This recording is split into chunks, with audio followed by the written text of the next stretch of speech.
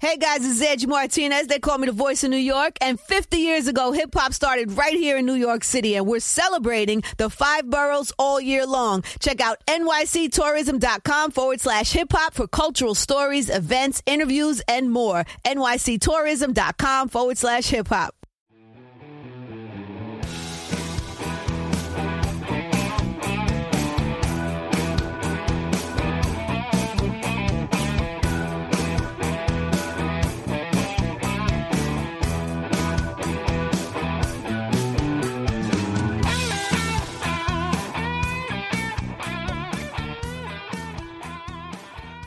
What's going on, everyone? This is Tyler Dunn here with Jim Monis for another episode of the Go Long Podcast, brought to you by Hamburg Brewing Company.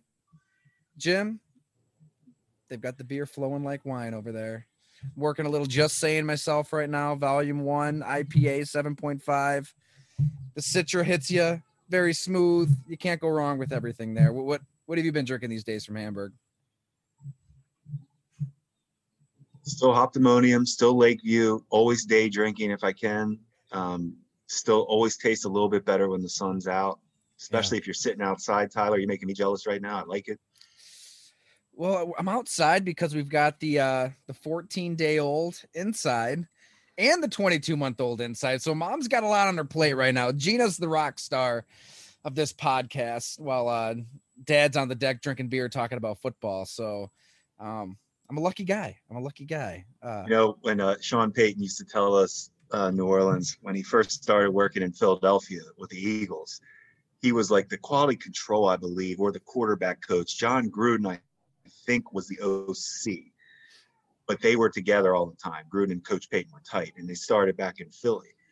And Coach Payton was just so excited. And he explained to us that he got the job in Philly out of nowhere. Like it kind of like was a quick transition. I think he was at a college, but he got the call. So they left, they go to Philly. But at the same time that he got his job with Philly, they were having their first child. So of course he's there. He's at the, he said he's at the vet. This is back when they played the vet nonstop, right? That's what you do as a coach. You're there all day, all night. But he said it started to get to the point where he said sometimes they would get home early. He said he would walk through the door and his wife was tossing their newborn in the air to him. He said her much, but he said she would throw her or him, I forget, but he said she was not happy. I was like, yeah, I could see that. Was it like a Donovan McNabb at Syracuse option toss, like one of these kind of? That's how I pictured it too. Yeah, a couple rotations. And she wasn't keeping it. Yeah, she wasn't keeping it. Hopefully with a better completion percent than McNabb had throughout his career. All right, he's a great quarterback, not a high completion percentage guy, I can't believe you did that. You found a way. Right out of the chute, Matt Fairburn making his presence known. I like it. And there's the first clip you got to put on Twitter, Tyler, to all the Eagles fans who probably do agree with Matt. Hey, I'm a fan of Donovan McNabb. He was a good quarterback. But he loved to push it downfield. He didn't go for the high percentage throw all the time. He was a guy that liked to sling it. Maybe puking in a Super Bowl here and there too. Sorry, Jim. Who among us? I was gone I was out there. You were gone. Okay, that's right. Well, welcome, Matt Fairburn. Good to see you down there. We were talking a little Bills, talking a little AFC East today, so we figured we bring in the best beat writer that there is covering the team. Matthew Fairburn from The Athletic. How's life, brother? Oh, it's excellent. People might hear a little screaming newborn action coming from this end as well. So apologies if that seeps through the walls here, but life is good. It's tiring, but it's good. Matt, do you have, I've been curious to read everybody's, training camp reports. It's, I'm always amazed by how people can make a lot of, we did our pod, Tyler and I talked about Trey Lance last week with the 49ers, and we're pretty sure I went right over to the casino to bet him for MVP. It sounds like the Bills should be in cruise control in this division after what I've been reading. So Zach Wilson's officially a bust from what I'm reading from the Jets. Tua, not hearing good things, very average. And the Patriots don't know who's going to win the job. So, I mean, this should be a pretty easy division for the Bills. Yeah, if you read the tea leaves in August, and that's what they'll tell you. But Mac Jones did just switch from number 50 to number 10. The Patriots are finally giving him some respect, so maybe they're ready to call him a quarterback after all. And they loaded up this year, so the Patriots are still kind of lurking. The Bills have looked good though. It's always hard this time of year to separate fact from fiction and figure out if your eyes are tricking you and what all is going on in training camp. Josh Allen has looked better in this camp than he has in any other camp, which should be expected at this point. It's a different thing for me covering a Bills training camp with an unquestioned starter at quarterback, an unquestioned franchise quarterback, a guy with the big contract, and he's looking the part. He's got someone around him. It's a great place to be a quarterback. It's a great place to be the franchise guy because Brian Dable's back. They're, stacking new concepts on top of what they already had. And they throw Emmanuel Sanders into an offense that already had Stephon Diggs, Gabriel Davis, Cole Beasley. The running game is what it is. It's, not anything special, but man, does he have a ton of weapons to throw to.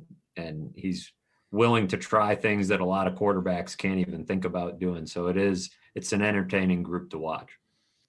Matt, I was thinking about their receivers a lot lately, and what I love what they've done with their receiving core is, and throw McKenzie in there as well. Besides Davis, Davis is a little bit bigger, so the bigger guys are never going to be great route runners. Those other guys are all incredible route runners who catch the football. That is such a value to have when you're mixing guys in personnel groupings, because you're going to constantly get mismatches because these guys can get in and out of breaks and get open on their own. And that's a hard thing to do. And I really think the Bills have done a nice job of putting that group together where they're all interchangeable. They are a nightmare. That receiving core is big time. Yeah, it's interesting. I was talking to Ken Dorsey about this the other day. Josh Allen is a quarterback who you hear about guys like Tom Brady and, other veteran quarterbacks who it certainly worked out for them, but Tom takes a while with guys because he needs them to be right on their spot, and he needs to trust that they're going to be right on a spot because he's going to hit them. Josh Allen doesn't operate like that. He's okay if you're a couple yards off, or if you need to break off early to get open and play a little backyard football. And he's got guys that like to do that. Stephon Diggs can do it. Like you said, they're quick, and especially when they're allowed to freelance a little bit, they can get open and they can do their thing. Cole Beasley's excellent at reading defenses and being one step ahead, and he's naturally quick, physically quick, but he's probably quicker mentally, staying ahead of the defense. And I like Emmanuel Sanders and what he can do to make this look different, right? That's a challenge when you're Brian Dable and you're a team that's put up the type of points that the Bills did, finding a way to be a little bit different, a little bit, give teams a different look. I talked to June Jones right after the Bills signed Emmanuel Sanders. He coached him and Cole Beasley at SMU at the same time. And he said, the moneymaker is going to be when those two are in the slot at the same time. And you couldn't put John Brown in the slot. That wasn't really an option. Nice. So now having Sanders who can play on the boundary, do a little bit of what John Brown did, then you can move him inside, throw Davis on the outside, and you have a 4 wide receiver set that I just don't know how you match up against it consistently for 4 quarters. The Bills are going to be able to get theirs in the passing game, provided the offensive line in front of Josh Allen can hold up. That's probably the only question about this passing game. All right, so with this contract to Josh Allen, Super Bowl's the bar. Beating Patrick Mahomes and the Chiefs is the expectation. Like, they can put up 30, 35 points on any team in the regular season, win the division, but it's about Kansas City. It's about the playoffs. I mean, the last time we saw the Bills passing game didn't look that great. I mean, even that Baltimore game, I think they scored 10 points. So we had Jeff Schwartz on, right, Jim? And he was talking about how the Chiefs blitzed his front side. That gave Josh Allen a lot of trouble in terms of that, in terms of what we might have seen in the playoffs. Anything change? Like, how do you think they're maybe attacking that playoff moment right now in training camp? Because you have one of those coveted spots to watch practice, Matt. Never let a crisis go to waste. Some NFL teams using COVID as such. So you're seeing this day in and day out as opposed to others. What do you see out there down those lines? That's right. I've got exclusive access that some of those on this show here have not been granted. It's fun. Hey, you know what? We're gonna write about the Bills. We're gonna talk about the Bills. We ain't going anywhere. So, that's what's gonna happen here at Go Long. Yeah, that Ty Dunn guy, he's bad news. You got to keep him away. You never know what he's going to dig up. The passing game in the playoffs, I think, is an interesting storyline to this team, because the number one element that I want to see what happens, not just with the Bills, but with the rest of the NFL, is how much did having nobody in the stands inflate offensive numbers last year? I think without question, it probably aided offenses in some ways. And that's not just true of the Bills. Aaron Rodgers had a great year. A lot of these quarterbacks that had career years, or offenses that had career years, when you don't have any crowd noise and you don't have anybody in the stands, that is a big benefit to the offense. And Josh Allen mentioned that even having the, however many it was in Arrowhead, it was less than half of the stadium. He said, even having that amount of fans, you felt it. And Cole Beasley said, guys weren't ready for that moment. So I'm not saying they're going to fall apart and crash down to earth and be the 2019 offense again, because there's a few more screaming fans in the stands, but I do think it's going to have an impact.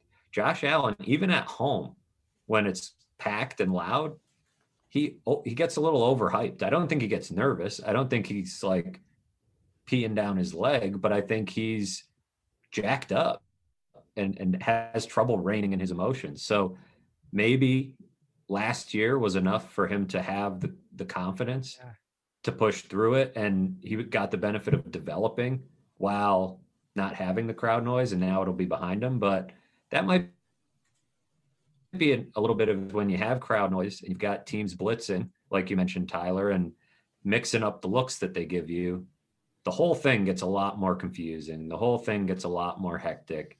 It's a lot harder to spot things pre-snap and identify what the defense is doing to you. So I think that might be the biggest challenge facing this offense throughout the year. And certainly if they have to go on the road and play the Chiefs in the playoffs again. I mean, obviously he's worth the money. You had to meet the market. He was second in the MVP voting, all of that. I'm not arguing that, but that's going to be the question mark now. Like, how does he handle the pressure of a playoff moment, 3rd and 8, AFC championship game, deep into the fourth quarter? Like, some quarterbacks, that their heart rate, it's going to spike out of control in that moment. I don't think Kirk Cousins' Monday Night Football record is, coincidental. Like, you talk to people who know Kirk Cousins, they say he gets a little overhyped, like in that kind of moment. It's human nature that you're going to have quarterbacks who are overhyped in that moment. You're going to have quarterbacks who aren't. Like, Tom Brady's down 28-3. And he's in that moment again and again and again. He's calm as can be. I don't know. I just keep coming back to, we might've even talked about this on a podcast, Jim, but like, I listen to Adam Carolla all the time. He has a lot of these UFC fighters on, and boxers on. And here's like the most violent, aggressive sport. They're trained to like whoop people's asses. And you would think that they're like, in the locker room or in the dressing room, like listening to heavy metal before they go out there. But they're like the most chill, calm people you'll ever hear. Like when they come on for these interviews with Adam, like they're like the most down to earth, like centered, like their personalities aren't what you would expect at all. I don't even know if it relates to what we're talking about, but I think as a quarterback, you do kind of have to have that calm in that moment.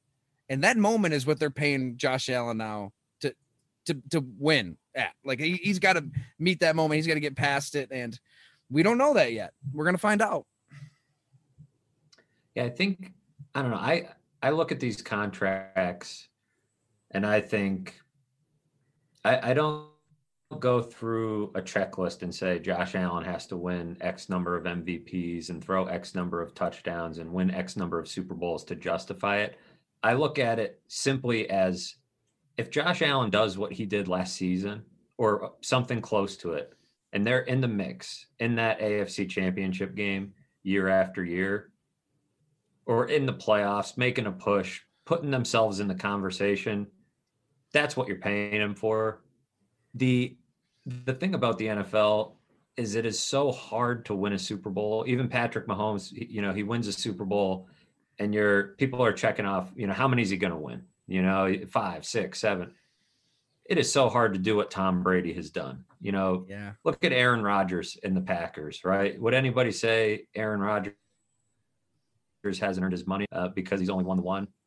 So a lot of circumstances have to break your way, but it's going to get a lot harder for Bills when those $40 million cap hits kick in. So he's got a couple of years where they'll have the money to surround him with the talent and to really maximize their spending window. Not to say that's their championship window, because I think when you pay a quarterback like this, that is your championship window, right? That should be the idea, at least, that you're in the conversation, you're in the mix. But in a couple of years, he's going to have to be the quarterback who elevates some guys around him who aren't as high paid, who aren't veterans, who are, rookies and guys thrown in. He's going to have to deal with a little bit of what Aaron Rodgers has dealt with in Green Bay, with maybe an imperfect supporting cast that he's not perfectly pleased with. These weapons we talk about, right? The Stephon Diggs, Cole Beasley, Emmanuel Sanders, Gabe Davis, 3 of those guys weren't drafted by this team, and they're on, pretty big contracts. So eventually he's going to have to be the guy that elevates everybody around him. And I think the way he played last year, he plays like that more often than not. Nobody's perfect. Nobody does it year in, year out with the huge numbers. But if he's approaching that and winning playoff games and knocking on the door, the hope would be one of these years it'll break through and it'll work out and he gets a Super Bowl. But, the idea, and this is how everybody works when these contracts come out, or like I said, Patrick Mahomes win a Super Bowl. It's like, well, how many is he going to win? Can he win 3? Can he win 4? Same as every time a guy wins a golf major. It's like, well, how many is he going to win? How many is Colin Morikawa going to get? How many is this guy going to get? And still waiting for Roy. I thought Roy McIlroy was supposed to beat Tiger Woods' record by now. I don't even know if he's won another. And it's hard. That's the same thing. It's like, it's hard to win golf tournaments. It's hard to win majors. It's hard to win Super Bowls. So he should be one of those quarterbacks that has you in the conversation at the beginning of every season. And if he's not, now that's the flip side of this conversation, right? Talking to Brandon Beane after they signed the deal, and he was mentioning just in passing about structuring the deal. And he said, the cap went back to what it was when Carson Wentz and Jared Goff signed their deals a couple of years ago. And I'm walking away from the conversation thinking, man, and this isn't anything on Brandon Beane. It was just those names got mentioned. And I thought, they're already not on those teams that signed them to those deals. So it can happen fast. Those guys signed right before Patrick Mahomes. That's 2 years, difference between when they signed and when Josh Allen signed. So it happens really fast if it doesn't go well. But when it does, you end up in a situation like the Chiefs where regardless of what you have around the guy, you're confident you're going to be in the mix. And it's, there is that. I'm just thinking back to Derek Carr's the MVP front runner, 2016, Carson Wentz, 2017. They were dominant. They seemed unstoppable.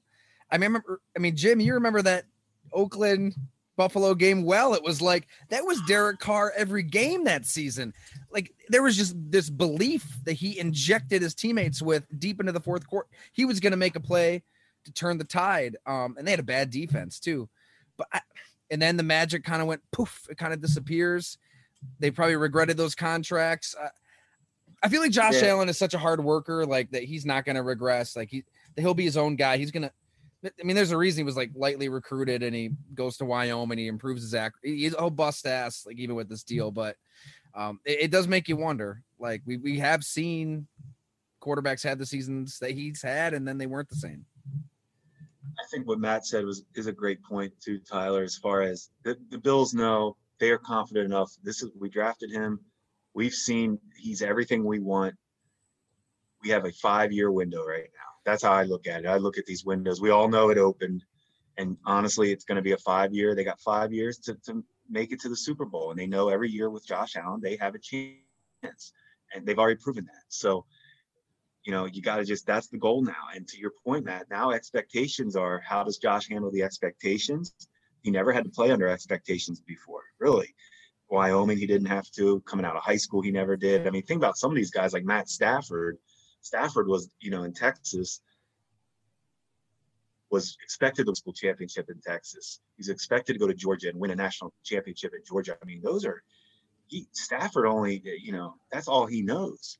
Where Allen, this is going to be new for him this year. And how do the Bills fans react at home if Josh has a 3-interception game? Do they keep it together? It's going to be interesting. Bills fans love their guy. They love. That's one thing. I've not seen a love affair with a fan base and a quarterback quite like this one. It is, and it's in the early stages, right? It's still the honeymoon. We're in the honeymoon phase. Yep. But I think I think that's part of what they love about this guy being that face of the program is I don't envision him changing much. To Tyler's point, he loves the process of getting better at quarterback. He's a nerd about it. He works a lot. He still has this inferiority complex because of where he came from and constantly feeling like he needs to prove himself, which I always, find borderline unhealthy in some ways. You need it to play quarterback, but I think about Tom Brady and I think he doesn't seem very well adjusted. Like I think most normal human beings would have hung it up by now and stopped driving themselves so crazy to get the next one. But Josh Allen has a little bit of that to him. He's constantly trying to improve. He's constantly trying to be, what people say he isn't. And I find it interesting that Brandon Beane said he pretty much planned for this contract from the moment he picked Josh Allen, which I guess you have to, because otherwise you're going to be screwed if he ends up, and you don't pick him up at that spot and trade what you trade for him if you don't think you're going to be paying him this kind of money. But to plan for it in the face of everything that people said when he picked him, in the face of everything that was said about him as a rookie, to just sit there and say, yeah, we're going to end up paying this guy a lot of money and he's going to be worth it, is to have that conviction and to have the plan and have it all, come full circle to where even the salary cap drops and you still have the money to make it work. It's a credit to the planning that they did in that front office from a salary cap standpoint. And it's crazy to think that this contract is so rich. It's the richest in Buffalo history. The next one was Marcel Darius.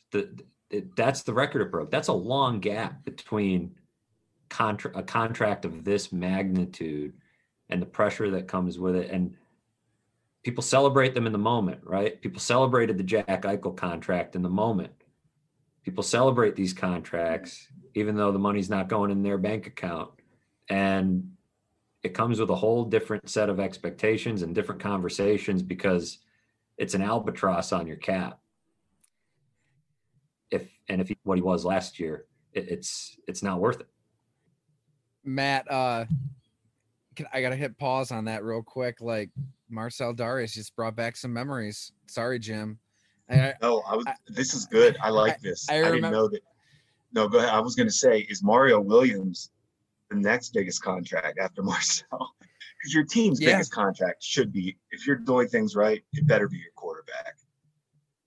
That's what you do. That's what you do when you're struggling. You overpay Mario Williams. You overpay Marcel because you don't want to lose any good players that you have. But at the end of the day, you're not really doing anything until you get the quarterback right. Doesn't matter how good those guys are. I mean, Darius was unbelievable in 2014. Like game wrecker. Tackle. Yeah, he didn't. He just his talent's off the charts. Everything else is what prevented him from being a superstar. But take us behind the scenes though on that real quick, Jim, because I remember we were out there. I think you were there too, Matt, in Detroit last preseason game.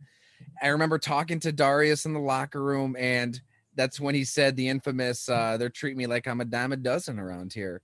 He was pretty pissed off, Jim. You know, you had a snot-nosed shit reporter like myself kind of like egging him on. what's the deal with this contract situation? And he puts that out there. What happens behind the scenes when he kind of puts the pressure directly on you, Doug, Terry, pay me, and the regular season's a week away? Holy crap. What's it like to be in your shoes? It was tough because it had nothing to do with his talent. So to sit there and everybody's like, of course he is deserving of this money based on his talent and production, but the whole team knows, players, the coaches, everybody knows you're going to pay this guy. You don't know if he's showing up every day on time for practice, in shape, out of shape. Those are a lot of big question marks that you're getting ready to pay somebody that kind of money. But at the time, to lose a guy like that when our defense was kind of what we felt so good about because we didn't have the franchise quarterback. So we were kind of, hey, if we have an average quarterback, our defense better be top 5 like it was. We can't lose guys like Marcel. We can't, we got to keep him somehow, some way. And, guys don't change. Guys don't change. He had headaches at Alabama. He had headaches here, and all off the field. And Marcel comes from, it's not all Marcel's fault. As we know. God, yeah. Know his background, right?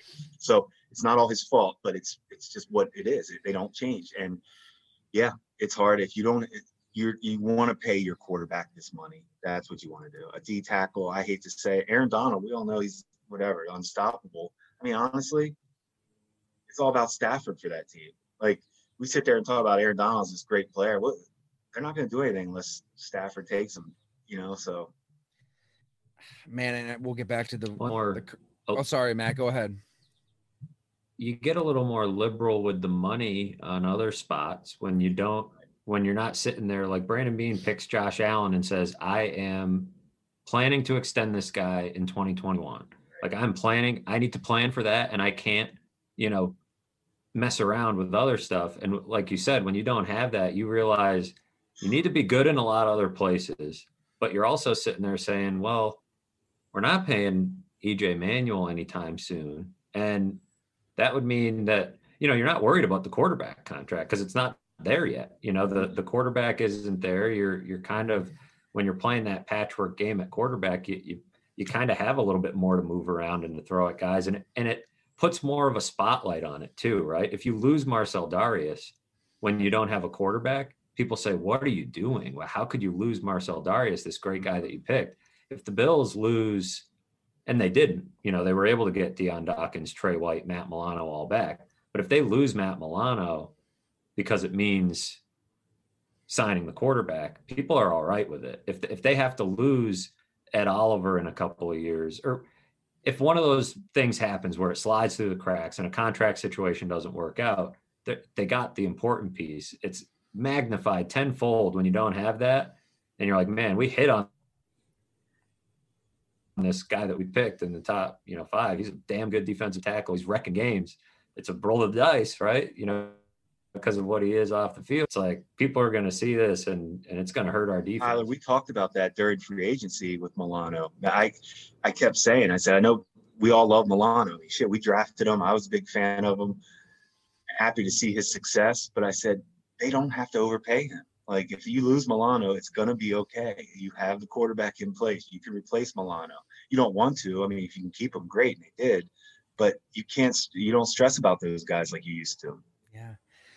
And that's such a great point by Matt. And it's like, yeah, I mean, if you don't really know what you have going on at quarterback, I mean, it's kind of similar to what New England's doing. I mean, they're paying up for all these other players and just hoping that Cam Newton and Mac Jones figure it out. I don't think that's a recipe for success, but if you're kind of like stuck in that position, it's not a bad option. I mean, you'd rather do something.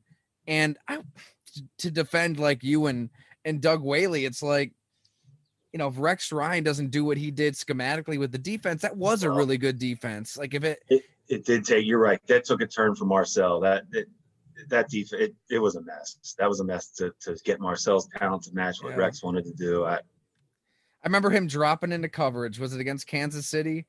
You got Marcel Darius dropping into a hook zone. I mean, like BJ Raji in the NFC Championship game, waiting for Caleb. We used to sit. Whaley and I are sitting with Terry, for all the games. Like I've told a lot of these stories, but there'd be third downs. The best Marcel did. Marcel wasn't really great against the run. He was actually, for a big man, he always would just try to jump around guys because he was so agile for that size. He ran a 4.85 at 330 some pounds. Like, you don't find guys like that. He would come running out on third downs. And Terry, Doug, and I would just don't know what to tell you. And Marcel's like, what's going on? After the games, why are they taking me out there? We don't have any answers for you. Like, it was a mess. And Terry really took him under his wing, like Terry, off the field. He loved Marcel Darius. I mean, here's a dude that everybody in his life is dying. He doesn't really have anybody. It seemed like the owner of the team really tried to take him under. Terry and Kim, the stuff they do for these players, I don't know how many owners do. And what they even tried to do with Chantrell Henderson was incredible too. Terry and Kim have big hearts. They have big hearts and pockets. Yeah, well, story I saw for another Terry's day there. Forbes. Terry went up to $5.4 billion after that. When he bought the team, I think he was at $4 billion. So that's turning out pretty well. Matt, sound little investment. Good investment. Those NFL teams. We got to cobble some funds together. Here on the three of us. Can the three of us get together and can we make a run? And all right, before we whip around the division, what else could this season come down to, Matt? Like, we've talked so much about Josh Allen, but is there a player, a position, something going on with this team that you can see the season tipping one way or another off of? I think a couple of things. Two spots to me are potential. I mean, you look for any hole on a team like this, right? Because everything, as Jim mentioned at the top, you read the training camp reports, it's like all smooth sailing, right? Hand them the division now. Let's just fast forward to the AFC title game and see if they can beat the Chiefs. So you kind of look and you say, all right, this can't all be perfect, right? There's something here. The offensive line is interesting to me because Deion Dawkins missed a couple of weeks with COVID. He just got activated off the COVID list today. This is Thursday, August 12th. We're recording this. But he hasn't stepped on the practice field. To me, a man that large having COVID, I'll be interested to see what kind of shape he's in, if he's lost any weight, what it's going to take to get him ready for the season. We know that COVID can have some lingering effects. Let's hope that's not the case for this guy. Because he's as important to that offensive line as anybody. And he is a legit franchise left tackle, and they do not have something close right now behind him. Spencer Brown, the rookie, tons of talent, huge dude, super raw. He's looked it early on, filling in for Dawkins. Bobby Hart is another guy that's gotten thrown in. I don't know. Don't think he belongs on this team. Tommy Doyle, the fifth rounder, probably more of a right tackle. He's even more raw than Spencer Brown is. So you've got Darrell Williams, you've got Deion Dawkins, two solid tackles. If anything happens to either one, I really don't know what you do. And then you're dealing with, the guys protecting your franchise quarterback. They've got a three-way guard competition going on between Cody Ford, John Feliciano, and Ike Butker. Not exactly the best situation there to me. I mean, three decent options, but not, two great ones. John Feliciano lost about 20 pounds. Wow. And his game is power. So he looks a little quicker, but his game is power. That's a strength of his. So I don't know if he'll maintain that. Cody Ford has had a weird start to his career, so he's a bit of an unknown. And Ike Butker also spent some time on the COVID list and has kind of been kicking the rust off. So I think offensive line, that spot kind of failed them in the AFC Championship game, and they brought the band back, which is fine because it wasn't a bad group, but it wasn't their strength in the title game. So that's one. And then two is cornerback. You could basically sing the same song. You've got Levi Wallace, who's pretty solid as a number two. The idea going into camp was that he'd be competing with Dane Jackson. Dane Jackson just hasn't been able to stack up to Levi Wallace. But after those two, you've Cam Lewis, undrafted, Rashad Wildgoose, 6th round pick, rookie. and then 2 undrafted guys in Elijah Griffin and Nick McLeod. Basically, Saran Neal can play a little bit on the boundary too. A guy that's kicked around and played inside out, pretty good player. But the depth in the secondary, at corner in particular, safety is pretty much fine. But at corner and at offensive tackle, there are some depth questions, which, I mean, good questions to have, right? Not starting lineup questions, but depth questions. If you get an injury, how do they survive that? Matt, who starts in their nickel package at corner? So who do they bump inside? Well, typically Taron Johnson is the guy, and they do use Saran Neal there at times. Saran Neal is a guy that can match up on tight ends a bit better than a guy like Taron Johnson, who's a little bit more undersized. But as far as their pure nickel guy, it's Taron Johnson. Everybody remembers him from the play in the Ravens game. But, I remember some other plays. But he's up and down. I agree. He's hurt a lot too. He's often hurt. And so then you've got Saran Neal as a backup. Wild Goose can play the slot. Cam Lewis can play the slot a little bit, but they're really, and last year there was a game where they had, COVID hit the cornerback room and wipe a few guys out for a game. And it was trouble in Arizona. So look, when you have a team with as many superstars and some high profile, high paid players as you have, your depth isn't going to be perfect. So again, we're poking holes in a very good team here, but those are the 2 spots I wonder about, because they're really 2 spots that caused some problems in the title game. Patrick Mahomes and Tyreek Hill had a field day, and that Chiefs pass rush, John Feliciano was throwing punches at the end of the AFC Championship game. He might've wanted to put up a fight, between the whistles. Probably would have served the team a little bit better. So to me, that unit's got a lot to kind of answer for with how things ended. They've got 2 great players on their offensive line, Deion Dawkins, Mitch Morse. Darrell Williams, I think, is a very good player if he plays like he did a year ago on a 1-year prove-it deal. He's got the money now, so we'll see. But the guards, they've got some questions to answer there, and they've got some things to figure out. And if they're going to protect this franchise investment to the tune of $258 million that they've got under center. I mean, Matt, how do you, for me going into this season, the one thing I'm paying attention to early, especially even that first game against Pittsburgh, because Pittsburgh's offensive line's revamped and not good. I would think the Bills want to see a dominant performance out of this defensive line at some point, because they've shown faith to keep, obviously Jerry's getting older, but I mean, he just plays. He's always in shape. No, the motor never stops. But are these young guys, are they ready to, is Oliver going to step up? Are these first round, the Wake Forest defensive end, the Miami defensive end, and then you have the Espenza, I would say his name wrong, but they have so many young guys they've invested in. Are they going to get that return now on the investment with their pass rush? Yeah, they had more money tied up in the defensive line than any team in the NFL last season. And, wow, what a stat there. And that did not show itself on the field. That's a great stat. They've got Star. Now that's money, and then I forgot about Star. Yeah, it doesn't really even count Ed Oliver and AJ Epinesa. Right. Like they're 2 highest draft picks from 19 and 20. So they had a lot invested. And then what did they do? They went and drafted one in the 1st and 2nd round. That's why I'm asking. They signed F.A. Obata too. It's looked a lot better. Now, again, Deion Dawkins hasn't been out there. Ike Butker wasn't there. Feliciano missed some practices. So there's been moving pieces on the offensive line. You never know how much of it is, how great does this defensive line look, or is the offensive line figuring things out? But Rousseau looks better than I expected this early. Like, he didn't play football last year. Everybody thought he was this raw prospect. He looks good.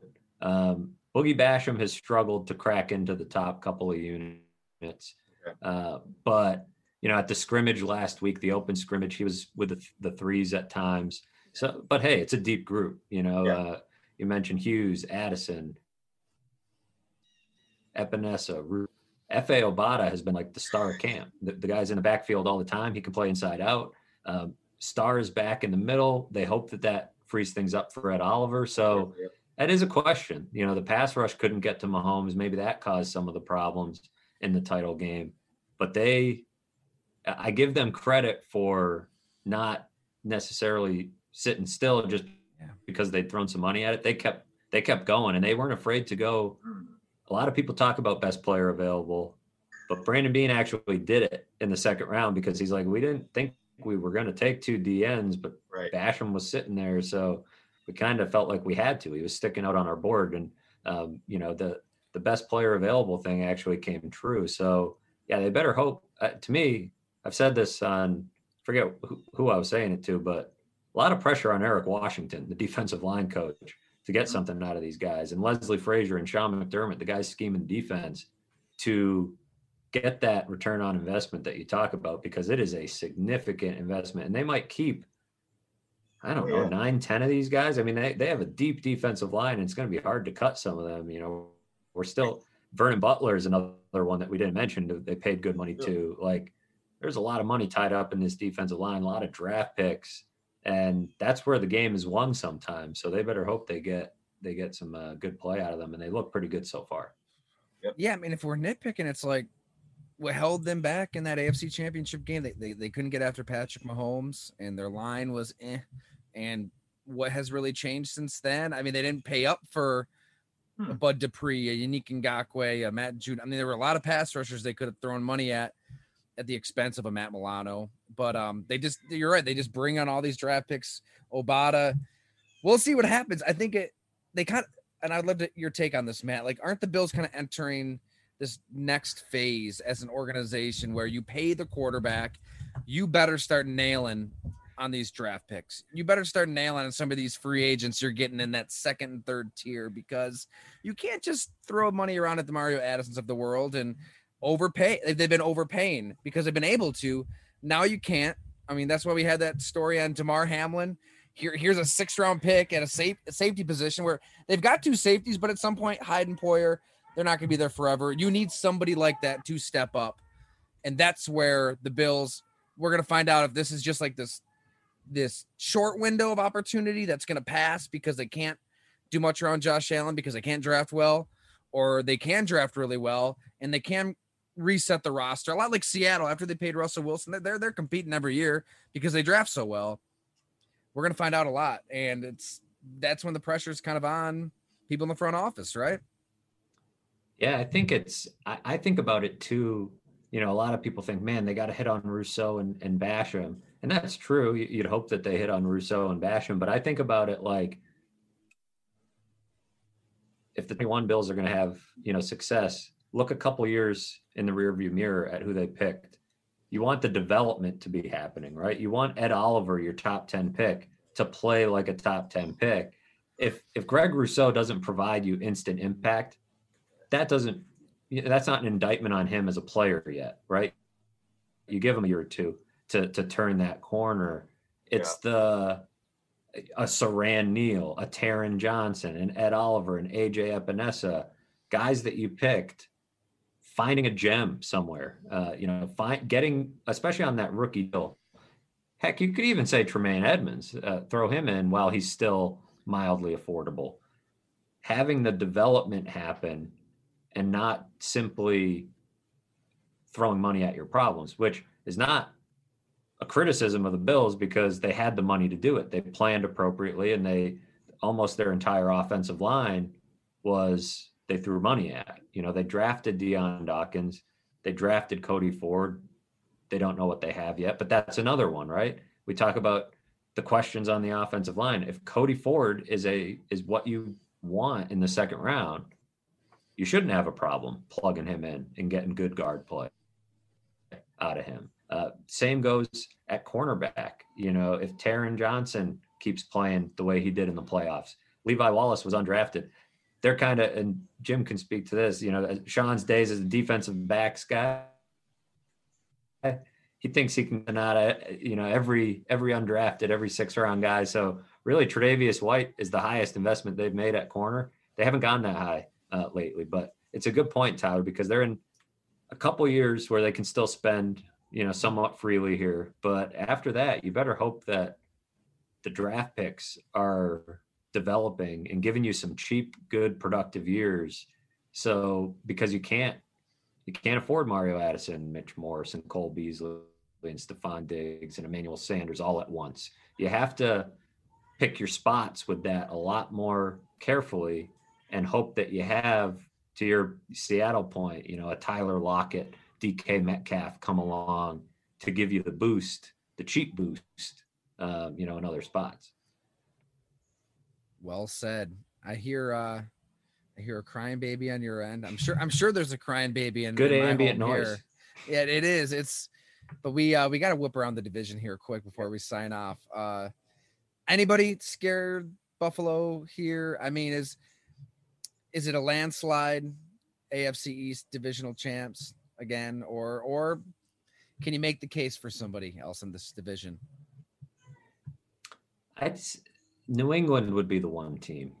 Bill Belichick's always got a plan. He's no dummy. He's no slouch, and he's making do with what he can right now. Right, to your point earlier, Tyler, it's not exactly the model. Throw all this money around in free agency and get by with a Cam Newton, Mac Jones quarterback competition. But he's got a plan with the 2 tight ends, with the defensive line that he built. I would think that game at the end of the year, when the Bills put a whooping on the Patriots and Josh Allen lit them up, stuck with Bill Belichick, because he's seen that guy a lot. He's given Josh Allen fits, but Josh Allen got him. And he now has a defense and players that could give the Bills some problems. Can they put it together for a whole season against everybody else enough to beat the Bills? I'm not totally sure. The Jets, I think, are a couple years away at best. Zach Wilson, he may end up being a great quarterback, but it's going to be, it should be a similar trajectory to what the Bills had with Josh Allen. They should expect some bumps in the road early on, and they're going to have to be a little bit patient. The Dolphins should, based on their rebuilding path, this should be a competitive team, a team that can push the Bills, but there's something about them. The Bills have owned them. The Bills ran backups out against them at the end of last year and kicked their ass. So Josh Allen has crushed that team. Even when the Dolphins have good defenses, Josh Allen has lit them up. To me, they shouldn't scare the Bills unless Tua takes a real sharp turn and becomes a big time quarterback. To me, the Patriots are the only strikes the fear, and it's probably some PTSD for Bills fans, right? They're used to Bill Belichick striking the fear of God in them, and he's earned that respect. So, but I think the Bills are betting favorites for a reason. It's hard to see one of these other teams putting it together against them. Jim? Yeah, I'm with Matt on that. The one thing about the Patriots that I always want to write them off because Cam, he's not Cam, and Mac Jones is average to me. But they won 7 games last year, and that was a horrible roster. So to Matt's point, Tyler, you got to factor the Patriots in. I agree.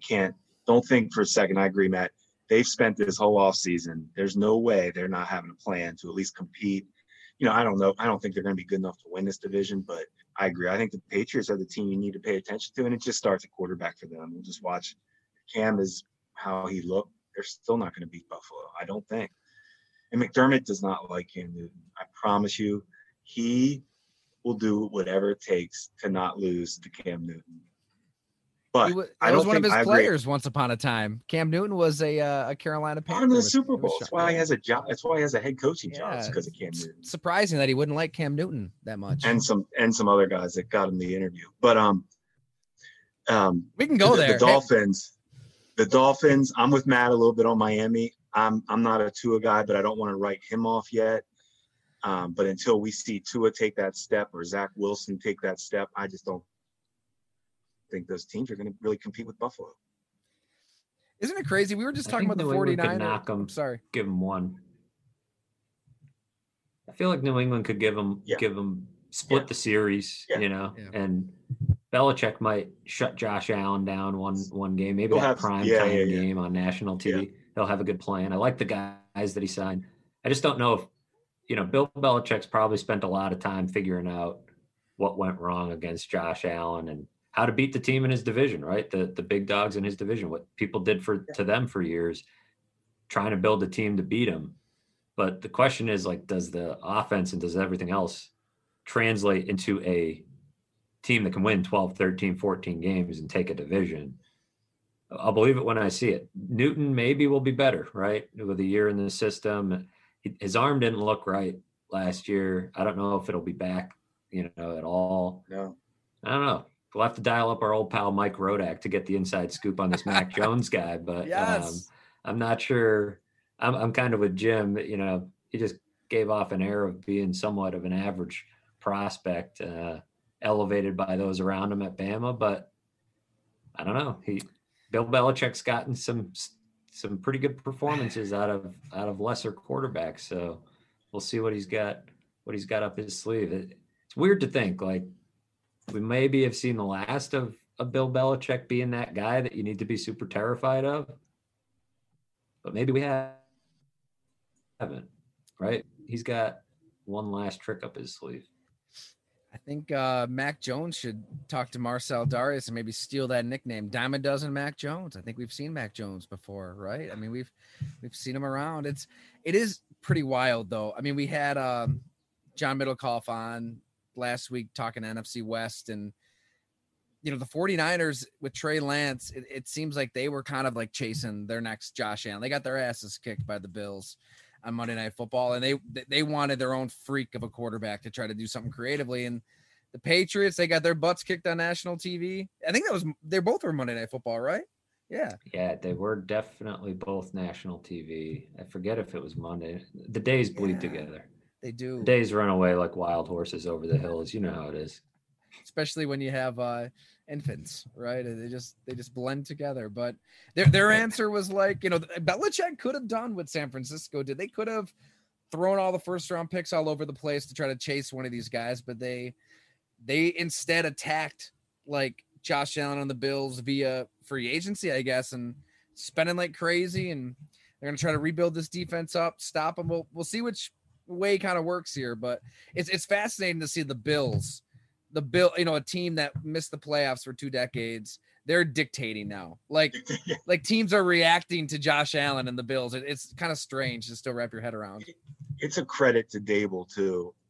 I told you, teams are all studying the Bills offense hard, like how to slow this offense down. So it's a credit to Dable too. That's a good spot, fellas. Man, Matt, great to have you. Thanks so much for hitting pause on life, on your son, on the Athletic, to bullshit little Bills, little AFC East with us. Great to see you. Oh, it's great to see you guys. We'll have to get out on that beautiful deck of yours at some point soon. Whether it's this deck or maybe it's training camp too. Maybe it's Bills practice. I see you next. So that'd be great. I don't know about that. I somehow I doubt that. I think we should all meet at Hamburg Brewing. That's what we got to do. Let's make that happen. I think our wives would all understand, the power of the collective here. If we kind of just tell, we'll bring them wives along. in unison, a little play date. Let's bring them. Let's just bring all the families. Let's do it. Beautiful. All right. Well, we're brought to you by Hamburg Brewing Company, and that's where we're going next to do this. Let's see you there, fellas. Thanks so much.